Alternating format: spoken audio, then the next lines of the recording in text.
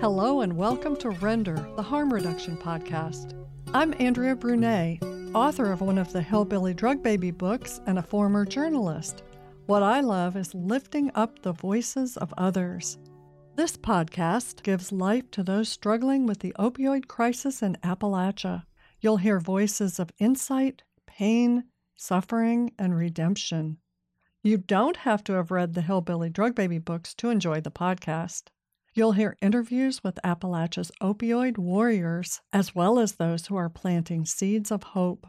In this episode, you'll hear from a county commissioner who's been working at ground zero of the addiction crisis for 20 years. A Republican, he says Republican politics can be a nightmare when it comes to committing resources and helping people. Plus, he'll explain why he got kicked off the local Board of Health. I'll also touch on aspects of the culture with Chris Giles, a lawyer, musician, and Appalachian native. First, we'll start with one of the shortest poems by Jessie Rae Lewis. Here it's read by Daniel Eddie Williams from the audiobook. It's titled Irony of Childhood. I sold drugs to my dad thinking, I'm making money. But later, I found out he was paying me with money he got from the government to take care of me. That little poem tells a story with a great economy of words. Jessie Rae was 19 years old when he wrote those lines, which are included in the book Hillbilly Drug Baby, The Poems. Hillbilly Drug Baby, The Story is my book about Jessie Rae and his struggles as an aged-out foster child who'd made his way to Bluefield, West Virginia. Let's bring in lawyer and musician Chris Giles. Hey, Chris. Good morning. So, Chris, did that poem move you? Yes, it jumped up, hit me on the back of the head like I was in the way. How did that make you feel? And wasn't he just amazingly observant? Well, I felt betrayed for him. He noticed this problem, this incredible, twisted, sort of ironic thing. This whole thing has a special taint to it that you didn't recognize before. You know, that poem is just 31 words, and he went right to the heart of it. And it's more than just personal. I think he says something about the society and the environment that he lived in. Kids, I remember, like when we were growing up, when something would happen that was sort of exciting and kind of scary way, like, what is that? What happened? And then somebody would say something like that a reach and a power that was far beyond their experience and their age. So you weren't surprised that someone so young realized that he'd been duped and then wrote about it. Seems like there's a listening ear that kicks in early in this region. That's one of the things I always found so intriguing here. You listen to your neighborhood, you listen to your community and the people around you, the families. As you grow up, you go to school, go to church, go to picnics, go to the amusement park, whatever it is, you live your life. People say these profound philosophical excerpts that just kind of pop right in. Not to make too many sweeping generalizations, but it sounds like you're saying kids don't hold back, at least not about speaking their truth. Where I'm from, we just took it for granted that was what people said. Here, I think in Appalachia, to openly say what you saw, even if it was not something you saw with your eyes, but something you perceived, was expected of you, your opinion. Your notion, like, well, I see this. Some friends of mine and I that were the same age, we all came up together. One of the things that we are all taught above all else to think for yourself. At the same time, when Jessie Rae wrote about his father, and his father was a recurring subject, he seemed to be reticent to share with the world what was happening in their home. One of the things I think we're prone to do here, like what this very circumstance is that you know it, but you better not say anything about it. There'll be hell to pay. Yeah, and there was always hell to pay with his father. And later on, the gang, of course. You definitely did not even think about going to the authorities with anything. You might say something to somebody like, that ain't quite right, but that's as far as you go. I can attest, Jessie Rae was acutely aware of the code of silence, which he made clear to me when I was encouraging him to write. We had to get past that. There's sort of a little mantra about living here. And you take it to heart, and it's around you all the time. Don't lie, don't cheat, don't steal, don't snitch, and mind your own business. That's how you get along in Appalachia. Even if you're an outsider, you let the people know that you are aware of what's happening and not going to be judgmental about it. And look, I know what you're doing here, and I don't approve or disapprove. Of course, by the fact saying it, they know that there's a bit of disapproval. It's very much a contextual and circumstantial language. One of the things that makes the poem so effective for me is that he lays the scenario out, but without a lot of judgment. He took no action, and he certainly didn't turn his dad in. Just guessing that this is our way. You tell what you found, but you don't make a judgment, especially when it's new or newer. Man, this is wrong. But you kind of take a while to process it. It has to cook for a little while in your own mind. That's one of the things I think Appalachian people don't like doing at all, is making matters any worse. That's why they're a bit more reserved about talking about these things, other than the factual sort of hit you over the head with the stick kind of fact. Wow, I'm making money off my dad by selling him drugs with money he was supposed to be using to take care of me. Well, he didn't say, I hate my father. He didn't say anything like that. He didn't say that was despicable. He ought to be put in jail. He just pointed out, wow, here's the wrong. There's 5 rules for living in Appalachia that you laid out, especially the mind your own business part. Let me apologize again for the stereotype, but it makes me think of moonshine. Sure. You grow up with the notion of moonshine here. It's not like everyone says, oh, when you turn 18, you get to go out and make your first still. No, that's not it at all. But you're aware of it. And as a child, at least, of course, I'm 61. As a child, there were certain places you just didn't go messing around because, look, they want to be left alone. Leave them alone. Don't be dumb. Leave them alone. Mind your own business. Leave them alone. Nobody's going to hurt you. Just leave them be. And I've heard that so many times in my life. I followed it. I'll leave them alone. It's none of my business. It had to take some courage on Jesse Ray's part to snitch on his father, if only in that poem. Yeah, it's not good to make certain disturbances. We're sort of taught as children that there's no reason to make disturbances unless you have to, or you've been told that you should. Most of the time, those ideas about minding your own business in Appalachia, it's just a smart idea. You don't have to raise issues every time you go around a corner. But if you decide to take a stand, I'm not going to tolerate this, well, then you go ahead and violate one of the big 5.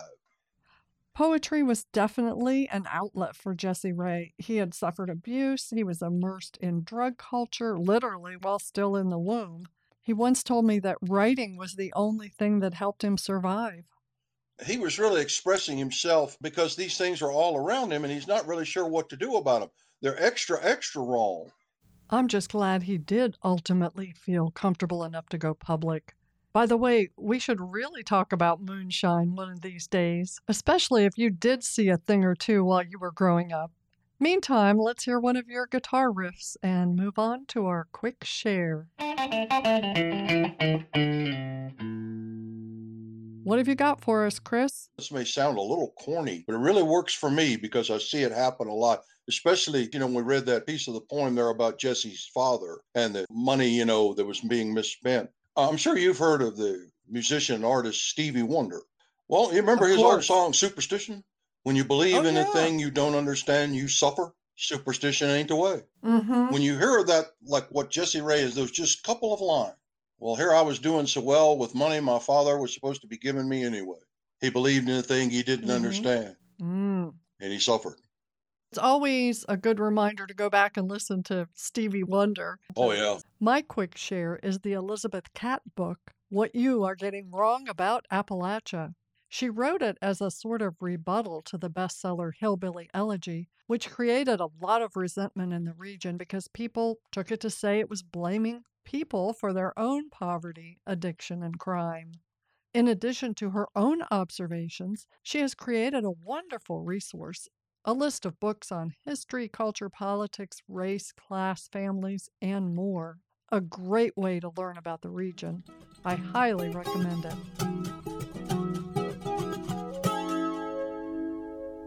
Greg Puckett is one of Appalachia's opioid warriors.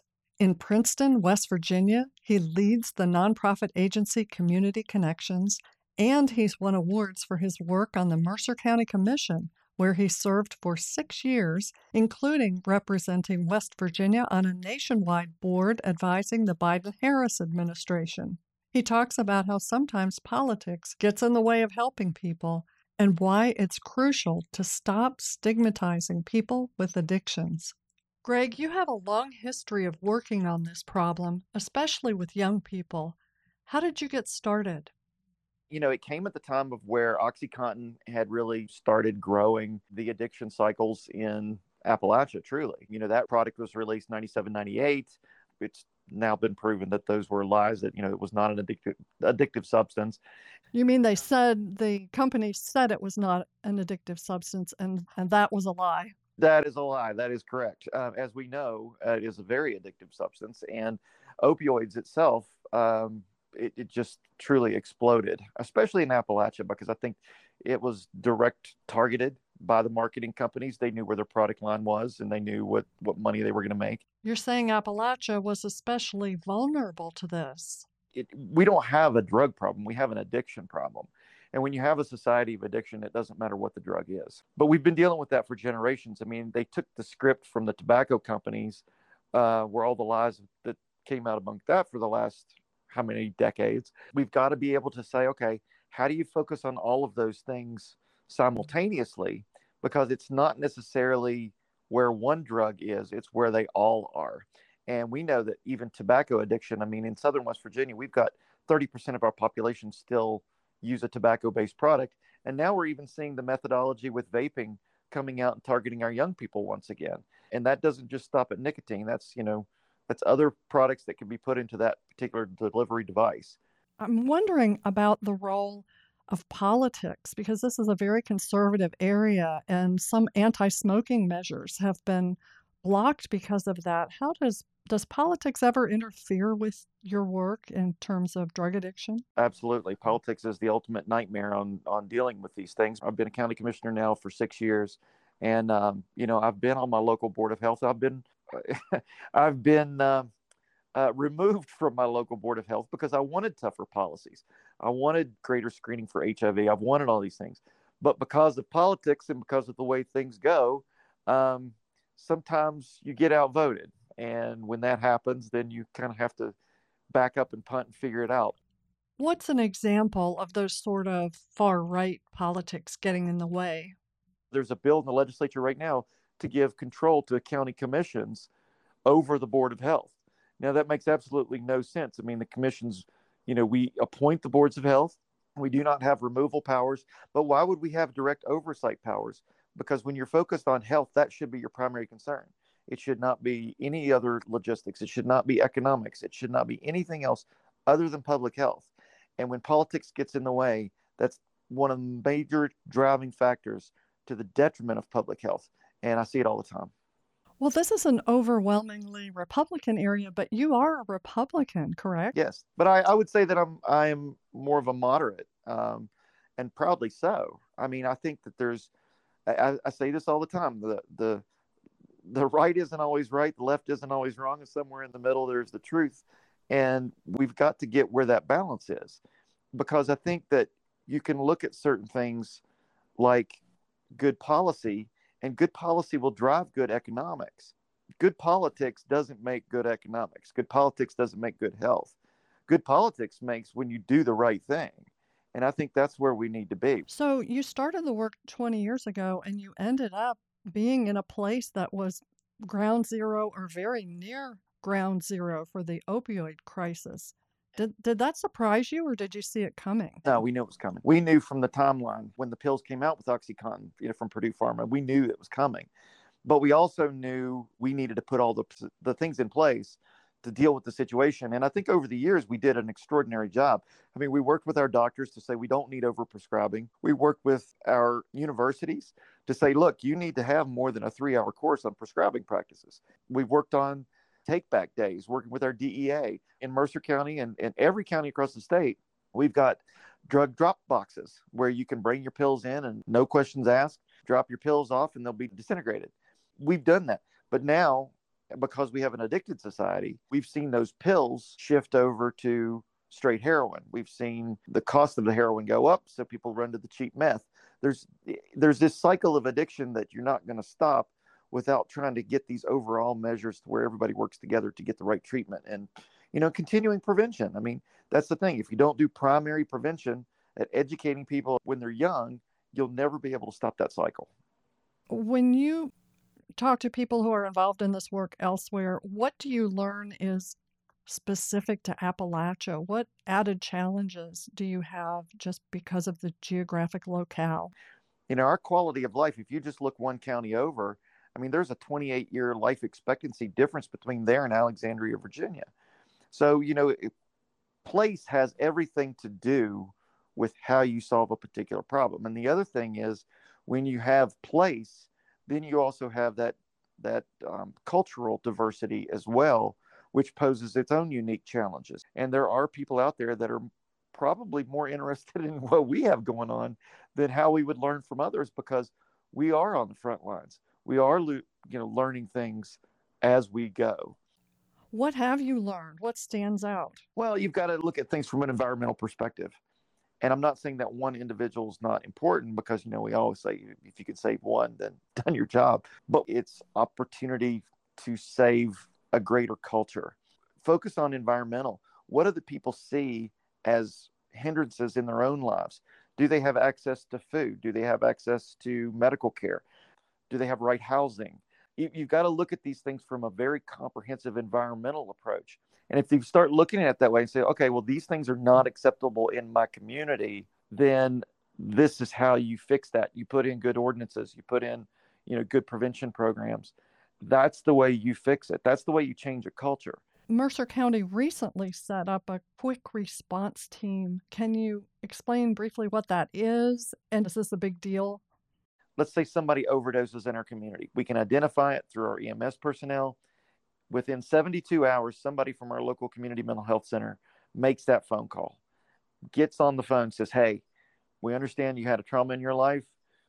We would like to help you. Let me show you where you can get recovery. Let me show you what we can do. Out of those people that we've been able to contact, it's been about 50% of the people, okay? Of those 50%, anywhere from 30, 40% get in a treatment program right away. That's a huge response to something that can happen to flip the script quickly. The team kicks in when there's an overdose, right? It's not a prevention effort. And this is specifically targeting people that are overdosing in your community, which unfortunately we see a lot of. When those stimulus checks rolled out, the $1,200 checks rolled out back in May because of COVID, the overdoses spiked 3 times what they were because people had discretionary money in which to go purchase the drugs. Mercer County has trained emergency workers, law enforcement officers, people in the jail system, lots of different folks on how to administer Narcan. What's that moment like when you're asking someone who's just survived an overdose to think about treatment? When somebody comes back from an overdose, they're typically going to be extraordinarily angry and could potentially be hostile in some ways because you've brought them back from a pretty intense high. And so now you're opening up their airways and you're bringing them back to life. I think you have that moment of lucidity where it's like, I just spent a lot of money on my drugs and I was high and I was dead. I'm back to life. I'm happy, but also, they're not exactly excited. And yet the team swoops in shortly after the overdose. That's a moment of time where you can intervene, where they're more likely to be able to say, I need help. Can you recall a case where there was a positive outcome that because of some of the policies that you've promoted, that person was helped? This one individual, he was in early active recovery. He had gone into a drug court program. He was still wearing an ankle brace and he was playing basketball with me on a court. And, I couldn't stand the guy. Could not. As I got to know him and I got to know his situation and I got to know where he was in his life, I started to understand more about how that individual was gradually changing. And now I see that same person actively involved in helping others into recovery, because we know that when you include them into a broad-based environmental approach, that not only does the individual change, but the attitudes and the opportunities for others change as well. So without naming names, I will tell you that this individual has not only changed himself, but also helped me change my perspective on how we continually help people as well. You then became more effective and focused on your goal We as a society have to understand we're not dealing with a situation of what we did 30, 40 years ago of looking at somebody and go, oh, that's that person or those people. We're all in this society together. We're changing the dynamic on how we term these individuals as well. We're not calling them addicts anymore. We're not calling them derelicts or druggies or anything like that. No, these are people that are suffering from a brain disease. It's been proven. We're changing the dynamic of the stigma associated around addiction. And if you do that, what you end up doing is you encourage people through their own abilities to go get help.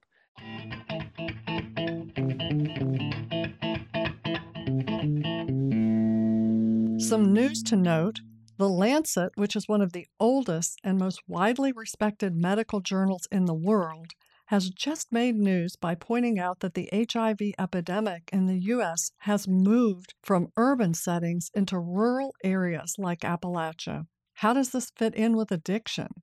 Women who inject drugs are 1.2 times more likely to get HIV, since they generally shoot up right after their partner using the same needle.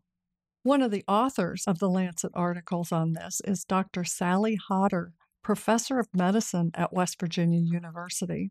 So this is not great news, but we can end on a hopeful note because she does offer concrete solutions, including these 3. First, decriminalizing substance abuse. Second, providing clean, safe places for needle exchanges and other interventions. Third, reducing the stigma around substance abuse, something we just heard Greg Puckett talk about. Puckett also recommends the website stigmafreewv.org, so you might want to check that out.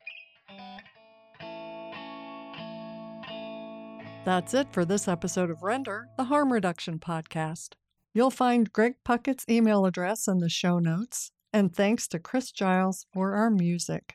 If you'd like to read the Hillbilly Drug Baby books, they're available on Amazon, Barnes & Noble, and just about everywhere else. You'll find more information, including a phone call between me and Jessie Ray, on hillbillydrugbaby.com.